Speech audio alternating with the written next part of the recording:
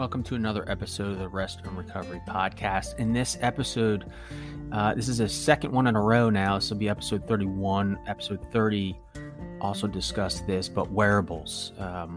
Been a growing health tech industry area, and not only just the expansion of more devices out there, but the ability of these devices to be able to read more accurately rather than just directionally correct. Now, there is a scale in the devices, as you would suspect. There's a variety of metrics that are associated with that, but some of the wearables out in the market are okay, but they're not great if you're making medical decisions for yourself, or health decisions, anything related to that. So we dig into a little bit of that with Elias Arjan, the Senior Vice President at BioStrap, and the importance of having medical grade quality metrics devices to be able to accurately depict and understand your personal, health journey, I'll call it, that you're getting good data to understand yourself. There are baseline numbers that are used to assess the key metrics like heart rate variability, SPO2, but some of those are personalized, that you cannot compare yourself to the macro environment. So you have to get your own baseline, which happens over time through the monitoring. And BioStrap has really taken an approach to align themselves with the medical community, to work tightly with them, using the technology for accurate readings, such as the difference in red light and green light, which we'll get into, and just the overall importance of nocturnal data collection, not just throughout the day, but the most important is to really understand during your sleep cycle. And that couldn't align better than with the Rest and Recovery Podcast. So this is an enlightening conversation, really digs into some key metrics like heart rate variability as kind of the holy grail of it all. And again, a variety of other topics. So I think you'll get a ton out of this. Please remember, rate, review the episode, share with anyone that could see value in this. And I want to thank you for listening. Remember, be rested, be well.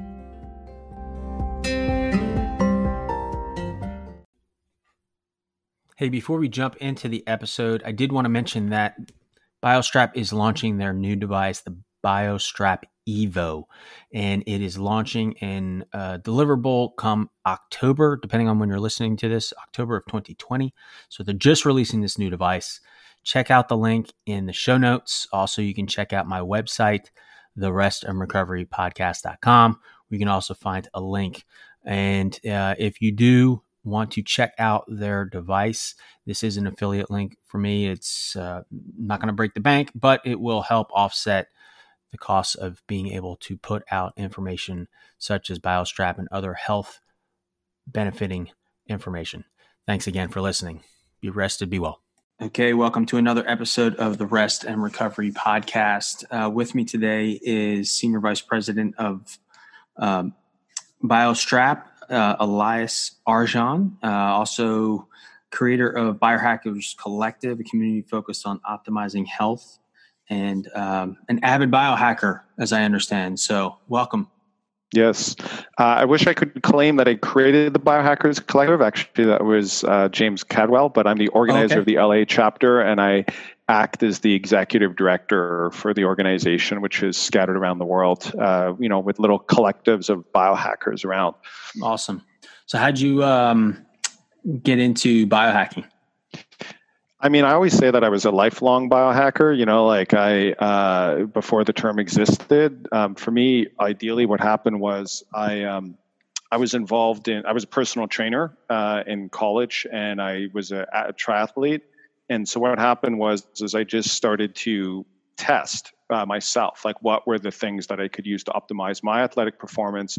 And then I had a bunch of clients that were kind of depending on me. They'd be like, is this protocol good? Is this program good? What's the best nutritional supplements, these sorts of things. And back then, this is over 20 years ago, it was a pretty cookie cutter approach to fitness, right? Sure. Like, there would have been like 3 options, right? Like you had 3 programs as a personal trainer, fat loss, muscle gain, and maintaining. And that was it. Like biohacking didn't really, get into the N=1 type of stuff back then. It was just like, this is the program for everyone. A lot of people were still following things like the food pyramid. We kind of just didn't know any better. Right. And I guess for me, what happened is I started to notice things like I would give the same program to 5 different people and they would all have different results. Right. And I would start wondering, why is that? Like I'm doing the same thing as a trainer. I'm giving them the same type of nutritional advice. I'm training them the same amount of time, and they're all having wildly different outcomes. And that kind of led me down the path of trying to understand why, which has been a 20-some year plus journey. Yeah. Yeah. And it's a never ending journey too, as I'm finding out is, we change, our physiology changes over time. And so there's a constant tweaking that you're going to have to do within yourself. And I guess there's always new things to tinker with and try out and go down the rabbit hole with. Yeah, absolutely. And you're right. And I actually think biohacking even changes kind of by, I wouldn't even say by decade. I think you need to kind of break it into like life stages in some other way. But yeah, it definitely is different depending on where you are in your life cycle. A lot of the top biohackers that I see are still in their 20s and 30s. And I just think, you guys think you think you're biohacking? Give it 10 or 20 years, 30 years. See how much of a kick-ass biohacker you are then. Yeah, exactly. Yeah, when you, especially, I don't know about you, but post kids or in the midst of kids and sleep deprivation or whatever's driving the change in life dynamics plus aging. Yeah. Yeah. And when you're solo, when you're a 20-year-old sort of just living your life and you got all this energy and you sleep and all these other things, it's easy to claim like I'm totally optimized, and then, like I said, I've even seen some of that in some of the forums or even on Instagram, people commenting, in their 40s or 50s, saying, yeah, try biohacking, my life, in that sense. So I think there should be a bit more realism in biohacking personally, in that sense. But I feel like it's still a great space to be in. I mean, I love it. I love the idea of it. I even love the term because it suggests something that is maybe even a little subversive. And I think in a society where, we have almost 60% of the population unhealthy, we kind of need to subvert the system, right? So like you need to hack the system because the system is not your friend if that's the norm. Yeah, because the one size, or as your example earlier, 3 sizes doesn't fit all. And right. you can't. I've always said we're all walking chemistry sets, and so you have different genetics, you have different backgrounds, you have different responses, even geographies, and the food you eat are going to affect you differently, based on the region and et cetera. So it's definitely an evolutionary thing. And it's kind of encouraging that it's getting a broader awareness, I should say. Yeah. And I mean, that's the other thing that's really interesting. People don't even think about some of the things. So you have the genetics, you have the epigenetics, you have the geography, you have the psychometrics, which is, I'm also a psychometrician in my professional life, which people don't even talk about in the biohacking space. I was going to say, what is that? That's the psychology. That's your individual psychology quantified. So it's a quantification of your psychological makeup, basically.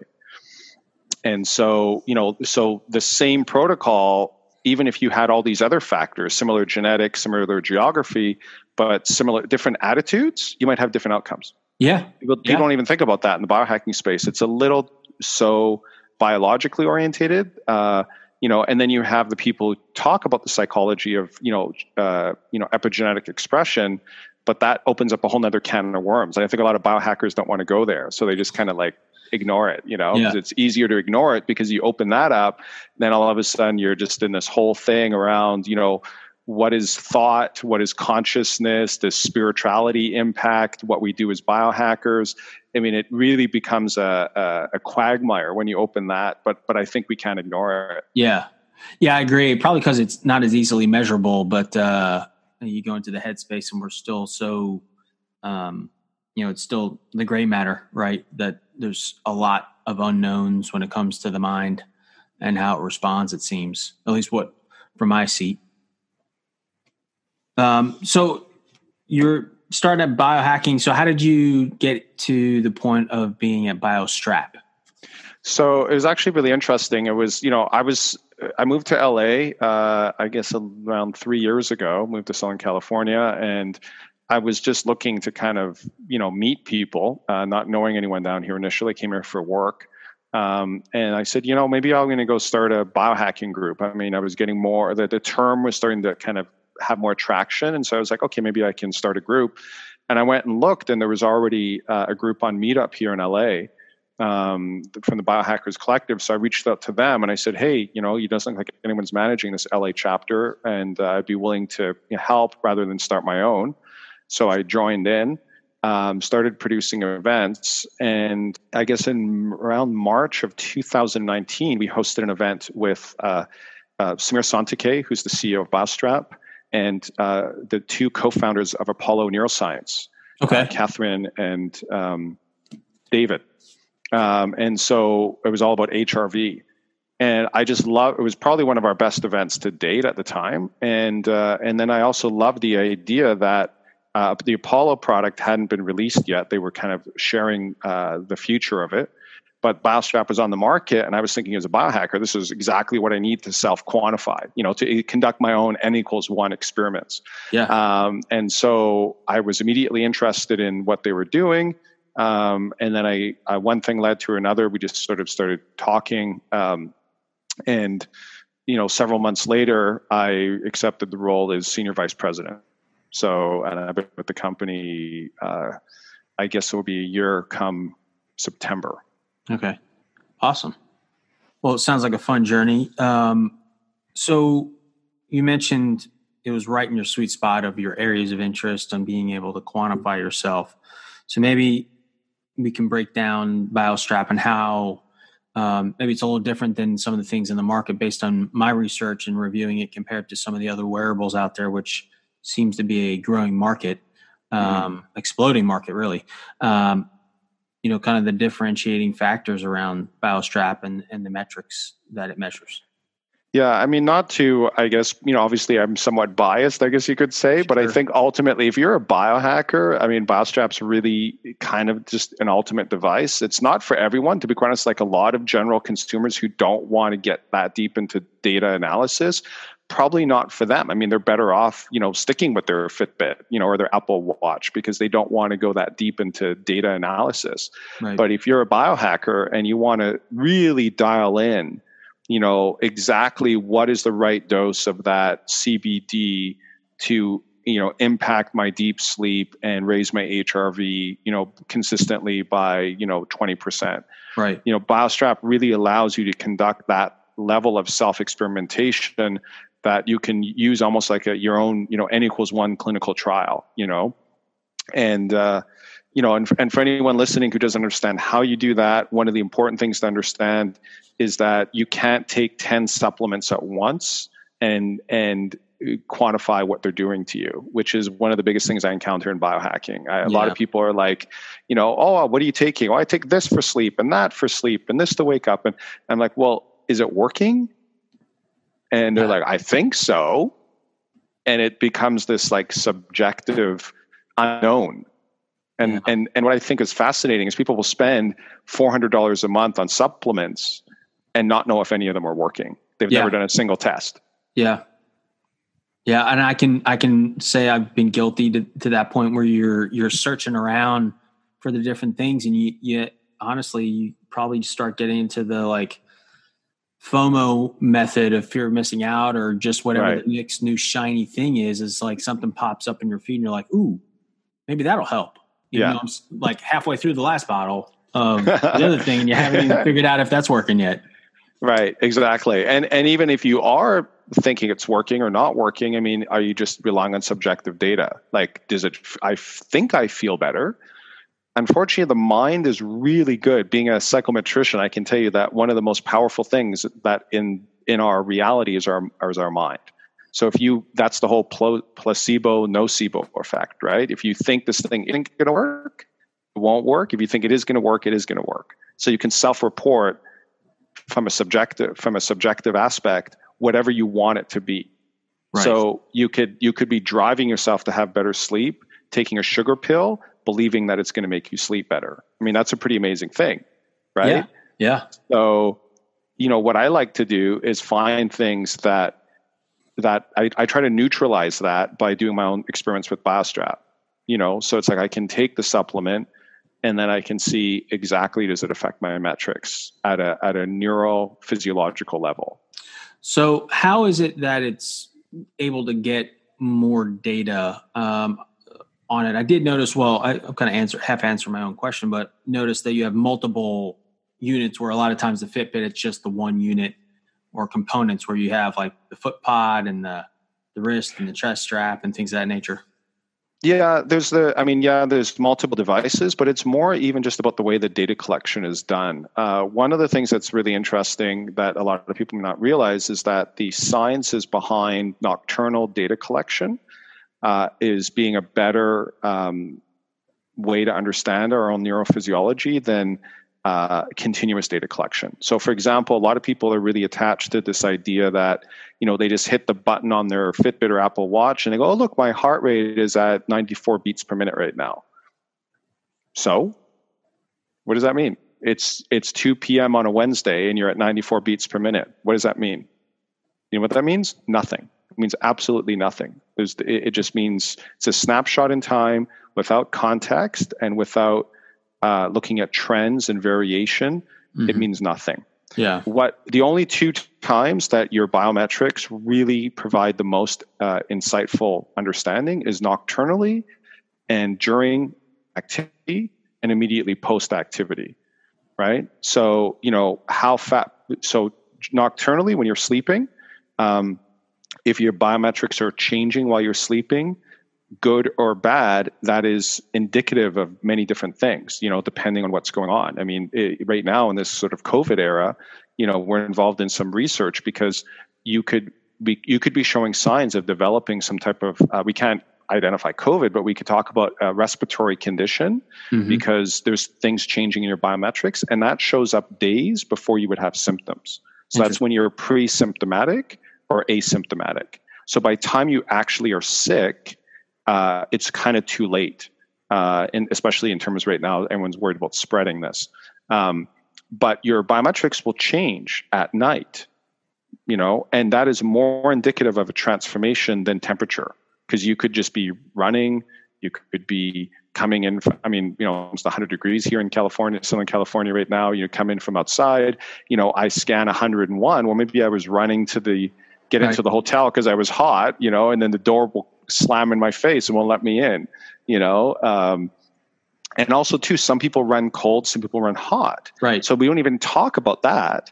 The fact that the variation of temperature is actually quite wide. Women's temperature, changes with ovulation cycles, all of these things, so really all that matters is trends over time relative to your own baseline. Comparing yourself to a general population is not, is maybe going to give you some insights. A lot of people are competitive. So it's like, I want to be in the top, 15 percentile. Yeah. My resting heart rate is better than your resting heart rate. My HRV is higher than your HRV. Well, some people just maybe their baseline HRV is below the norm, but they could be incredibly resilient. It's just, a factor of the way their neurophysiology is wired. So you can't always look at these. And HRV is definitely one of the most important metrics, but also one of the most misunderstood and probably the most difficult to quantify as well. Yeah. And honestly, you're speaking my language right now is because I've been using a device that's tracking all of that, and I'm trying to make sense of it to include heart rate variability. And I don't know how many times I've reread the definition, read articles, and I'm still scratching my head like, okay, it's like the most important thing, but it's like this squishy thing that keeps slipping all over the place. I just don't even understand. Yeah, because there's all these things. You once you go down that rabbit hole, you start looking at low frequency versus high frequency versus very low frequency, and then you start to see really weird things. And I'll give you a real life example of something I encounter, with us as a company. Is somebody who was admitted to the ER, and their HRV shot over 100, and this is somebody who said their HRV had never gone over like 45, and so they were in a crisis, and the way their body reacted at that particular moment for that particular individual was they put them in a profound parasympathetic state to deal with the crisis.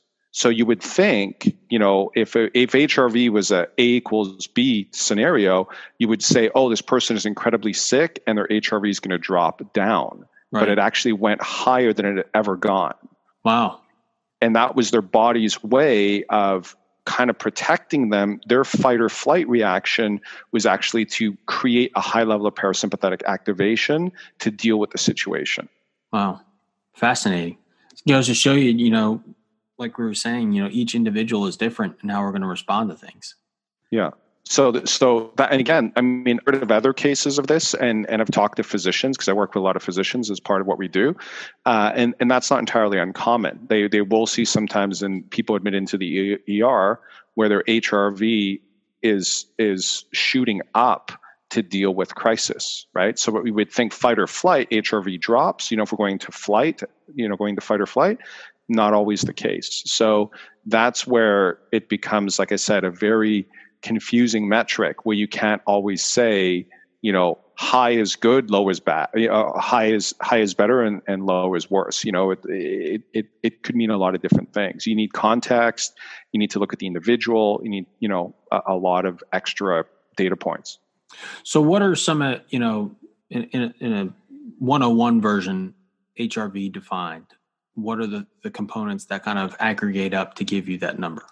Okay, yeah. For anyone who's not familiar with this, a very important metric that we couldn't measure through wearables previously, but it's basically all humans, and this is not something that's unique to any individual. All humans have what's called an autonomic nervous system, and the autonomic nervous system is broken down into the sympathetic and parasympathetic.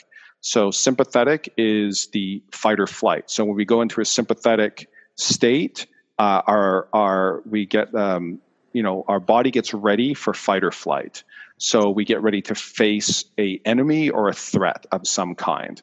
So, we have things where extra blood gets directed to our muscles, the digestion, blood to the digestive organs will slow down significantly so that it is able to be ready for the extremities in case you need to run or fight, for example. And a lot of other things happen to sort of activate the body. You might get some rushes of adrenaline. So the body's in this state of readiness. And the opposite, when you go into a parasympathetic state, which is rest and digest, is fight or flight, your HRV tends to drop. So low HRV means fight or flight. And then the alternate side is parasympathetic activation, and that's the rest and digest, where the blood goes from the extremities to the digestion to digest your food. Your muscles and your overall state should go into relaxation, and you should feel safe and calm, and your breathing would slow, and the HRV would go up. So the interesting thing is that we live in this world where we're always on. So, even when so if you think about it in the past, even just looking at a very real scenario, you finished work at 5, you went home, there was no cell phone, there was no laptops, nobody was bothering you at work, for example, and you could go into a deep state of rest and digest. You would eat your dinner with your family, you'd chill out on the couch, and you'd go to bed. Well, now what happens? You leave the office, or now we're not even going to offices. We're at home all the time, working all the time. Yeah, you go up and down the stairs, if that, or in and out of another room. And you never actually get to a good state of parasympathetic activation, which would put you in a state of readiness to go to sleep. And so sleep disorders are just rampant right now in our society. And that leads to all these other health problems, obesity, Type 2 diabetes is also, insulin resistance is tied to sleep. You're not producing hormonal balance unless you're getting good, enough sleep at night. Also, even cognitively, if you don't get enough REM sleep, you're just going to probably be, a little bit cognitively brain fogged, or just even unhappy, angry, or cranky. So it all fits together. It's a complex puzzle, and HRV is probably one of the best metrics we have to look at where you are in that cycle. And so that's why monitoring HRV matters. Awesome. Sorry, that was an extremely long answer. No, it's a great explanation of it. It's very helpful. It certainly is for me anyhow. So what other areas within the biostrap are being monitored? You have HRV, so the resting heart rate, I presume, is another element of this.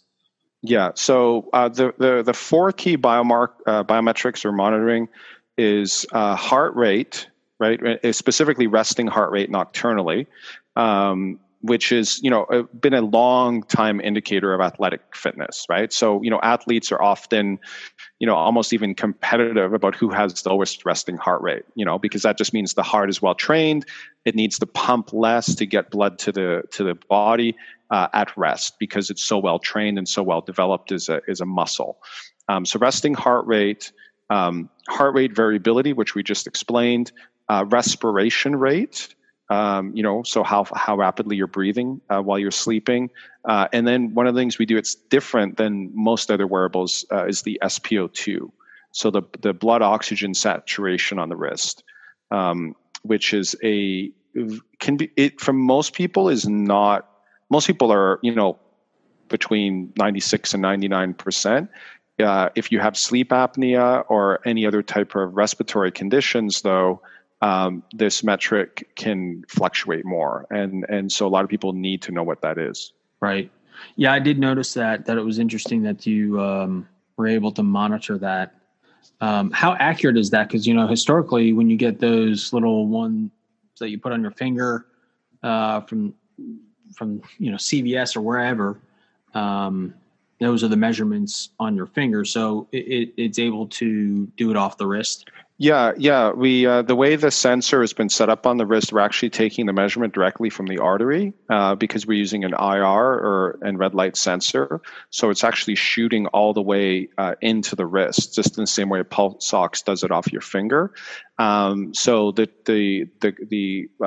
we've actually been clinically validated. Our four key biometrics have been done by no less than Massachusetts General with Harvard Medical School and the San Jose State University Biomedical Engineering Lab have validated the metrics that we use. So okay. we can claim, as we often do, clinical validity in terms of what we're doing, which a lot of people don't even realize that most wearables actually don't do that. Most consumer wearables, you have FDA cleared clinical and medical devices that have undergone validation, but there's no requirement that requires your Fitbit to be accurate.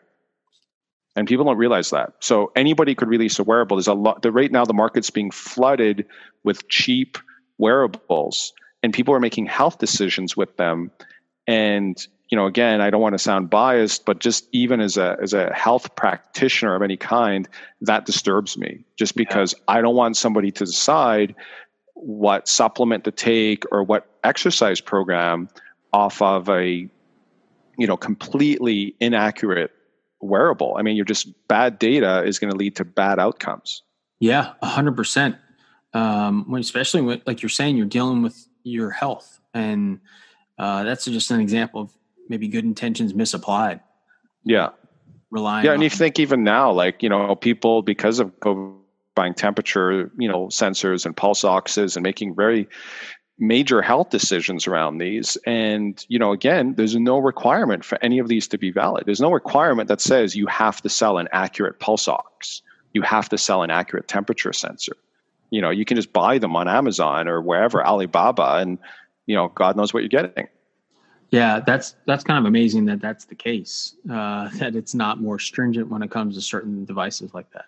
Yeah, I mean, if you want to be a FDA cleared device or a clinically validated device, I mean, there's some wearable companies that have put in the time and effort, like us. We're not the only one Sure. to be clinically validated, but we're one of the few, to be quite honest. There's not a lot of people doing that. Even some of the big names, Apple Watch has clinically validated its ECG, but hasn't validated anything else as of yet. And they're Apple, I mean, the biggest company in the world, right? So, Right. it's not easy to do this stuff. Yeah, there's considerable investment. Not that I know the degree, but I'm sure when it comes to that, I've been involved with some other devices that took a while for FDA clearance, and you just got to go through the process and before you can kind of release it. But once you get there, I presume it's something to be proud of. Yeah, and it's on our timeline, where it's on our path. We are working towards achieving that ourselves, because it just seems to be.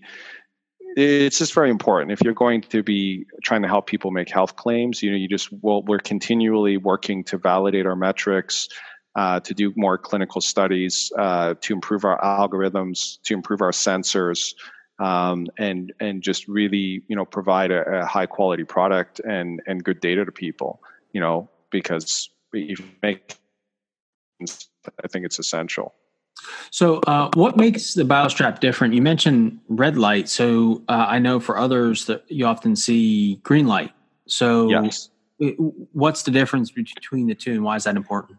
Well, so this is a very interesting conversation that probably anyone outside of the wearables market space doesn't even know. But there's different ways to do biometric extraction to get the biometrics from the human body. And green light sensors are great. We use green light sensors in our heart rate monitors, our external heart rate monitors, that we ingest that data, because we need that if someone's working out, running, moving, very active.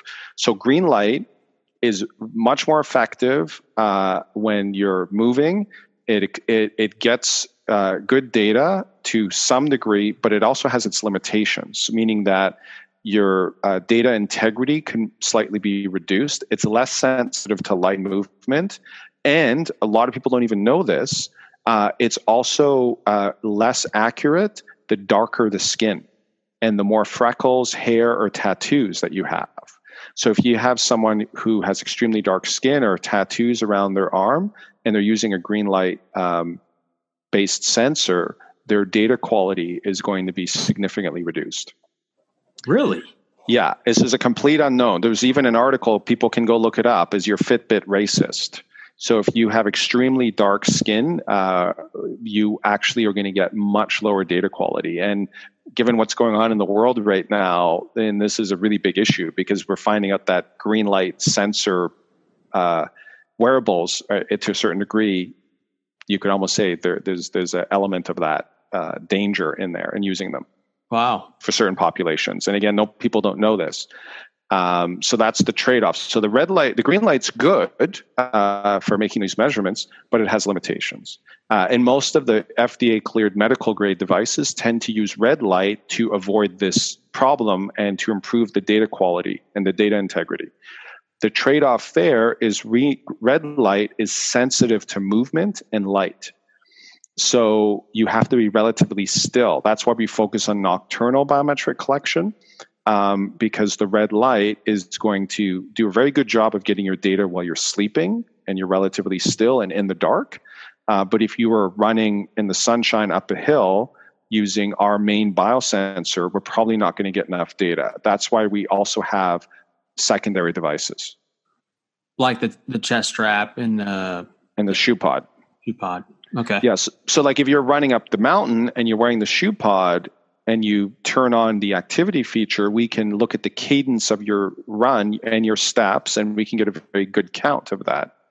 If you're cycling, we can see the revolutions of your bike off of a shoe pod and the cadence of how fast you're revolving. Okay. So it's another way to get that data point, because even if you're doing arm sways off the wrist for steps, it's not going to be that accurate. But if it's right on your foot or on your ankle, you're probably going to get better, accuracy of data. So for us, it's all around how can we get the most accurate data possible?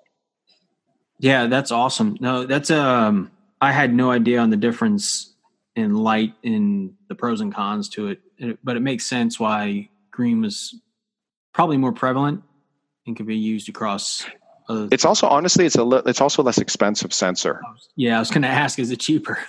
It's cheaper. So you can mass produce green light sensors. And so again, that's one of the things. So the market is being flooded with these green light sensors. It's just like, even for biohackers in the biohacking space, the same thing with red light devices, right? You have the name brands producing red light, and then you have just, just factories just mass producing the same products. But some of them aren't, there's no requirement for those other red light devices to have low EMFs or to have even, good quality, light devices. So it's the same thing. Like, a lot of these green light wearables are just being mass produced, thrown onto the market, and it's a lot less expensive to produce. Red light is hard to work with. That's why it tends to be a medical grade device when you're using red light.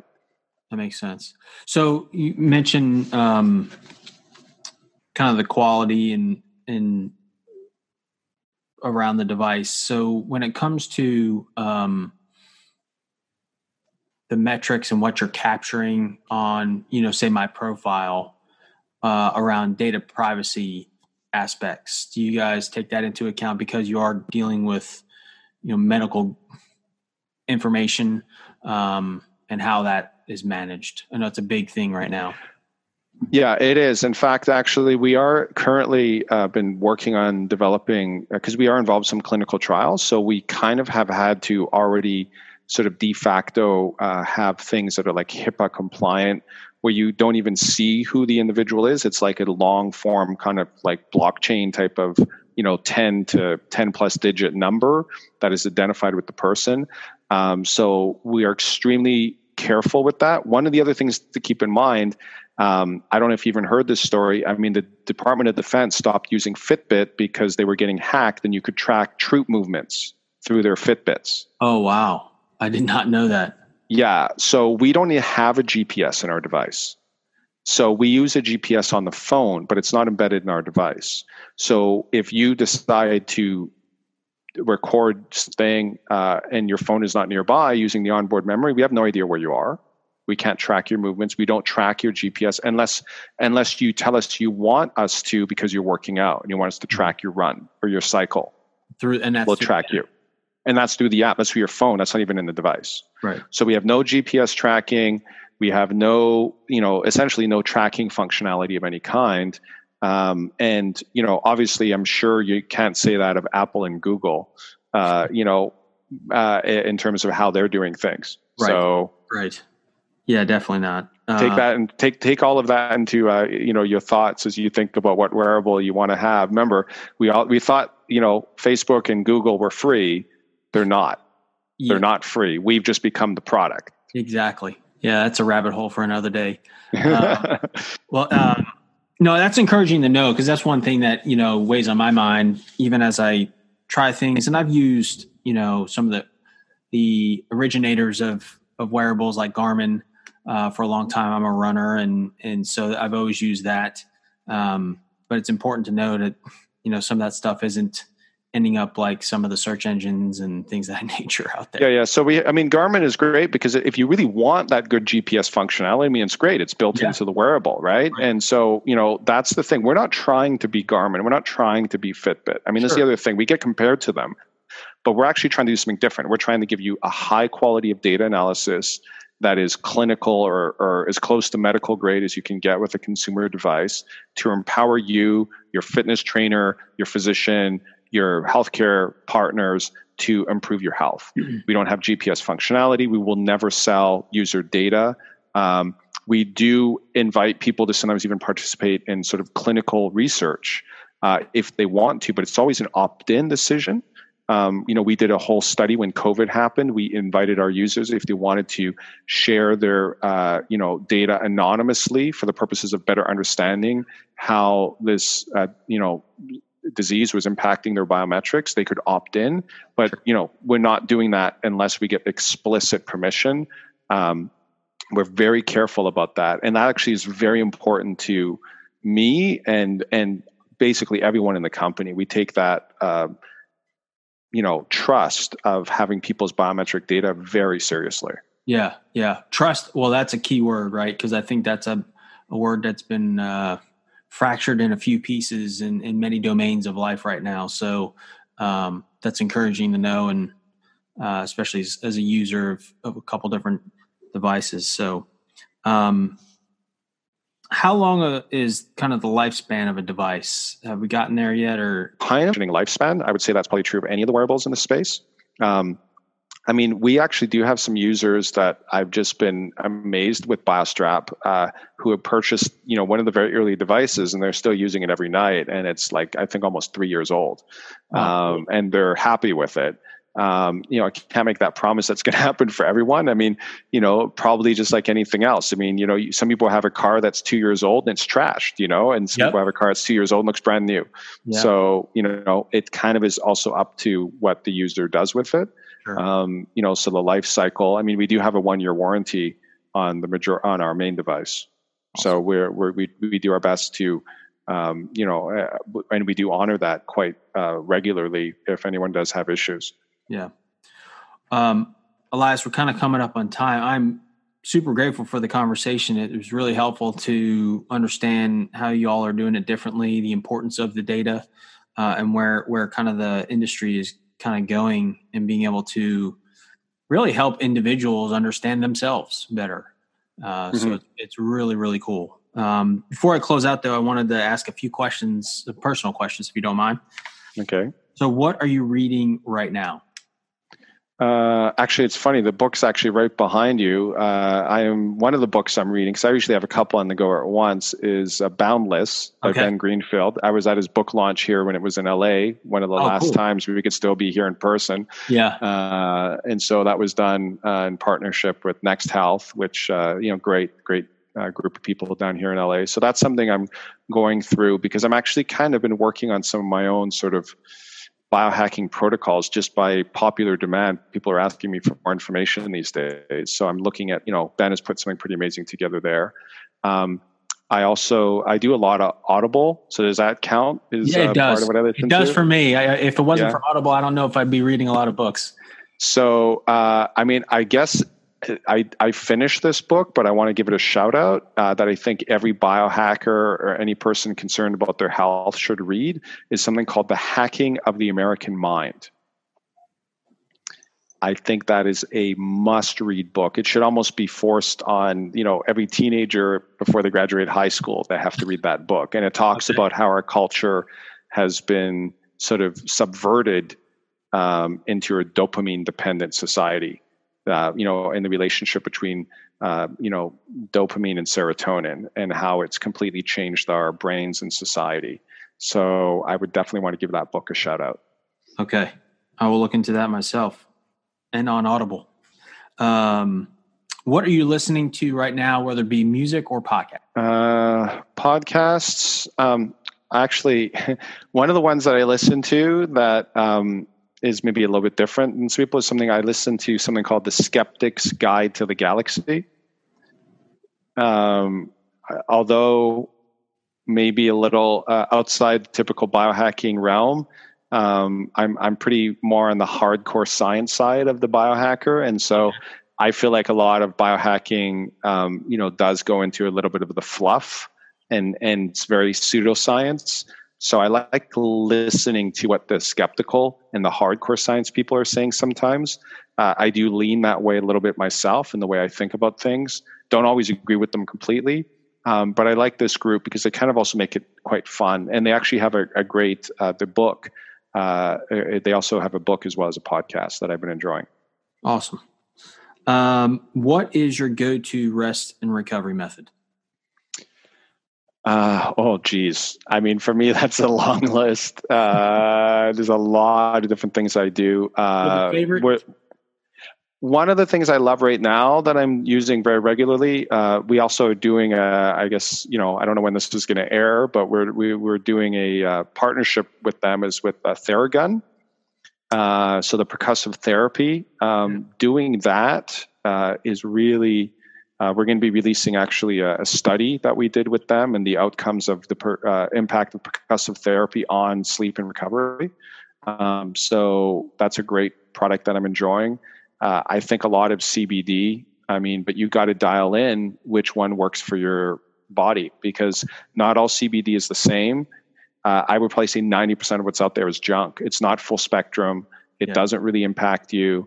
And then it could work great for me, but not work for you, Scott, and vice versa. Yeah. So we need to dial in what's the CBD that works for you. Yeah. And how much? And how much? Yeah. Yeah.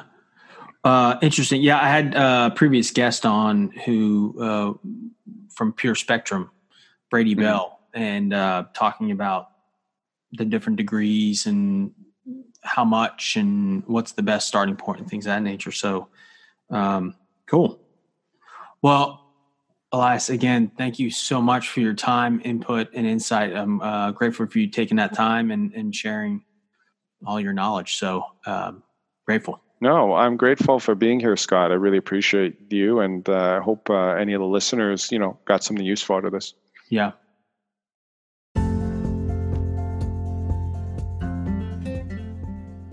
Thank you for listening to the conversation with Elias. I hope you learned a lot and can find ways to use this tool, BioStrap, or any others that we discuss in the episodes on ways to enhance your wellness journey. Also check out episode 30 related to another wearable discussion that we had. And thank you again. If you're interested in the BioStrap, please check out the link in the episode notes and on my website for an opportunity to get their new device, the BioStrap Evo. Thank you. Be rested, be well.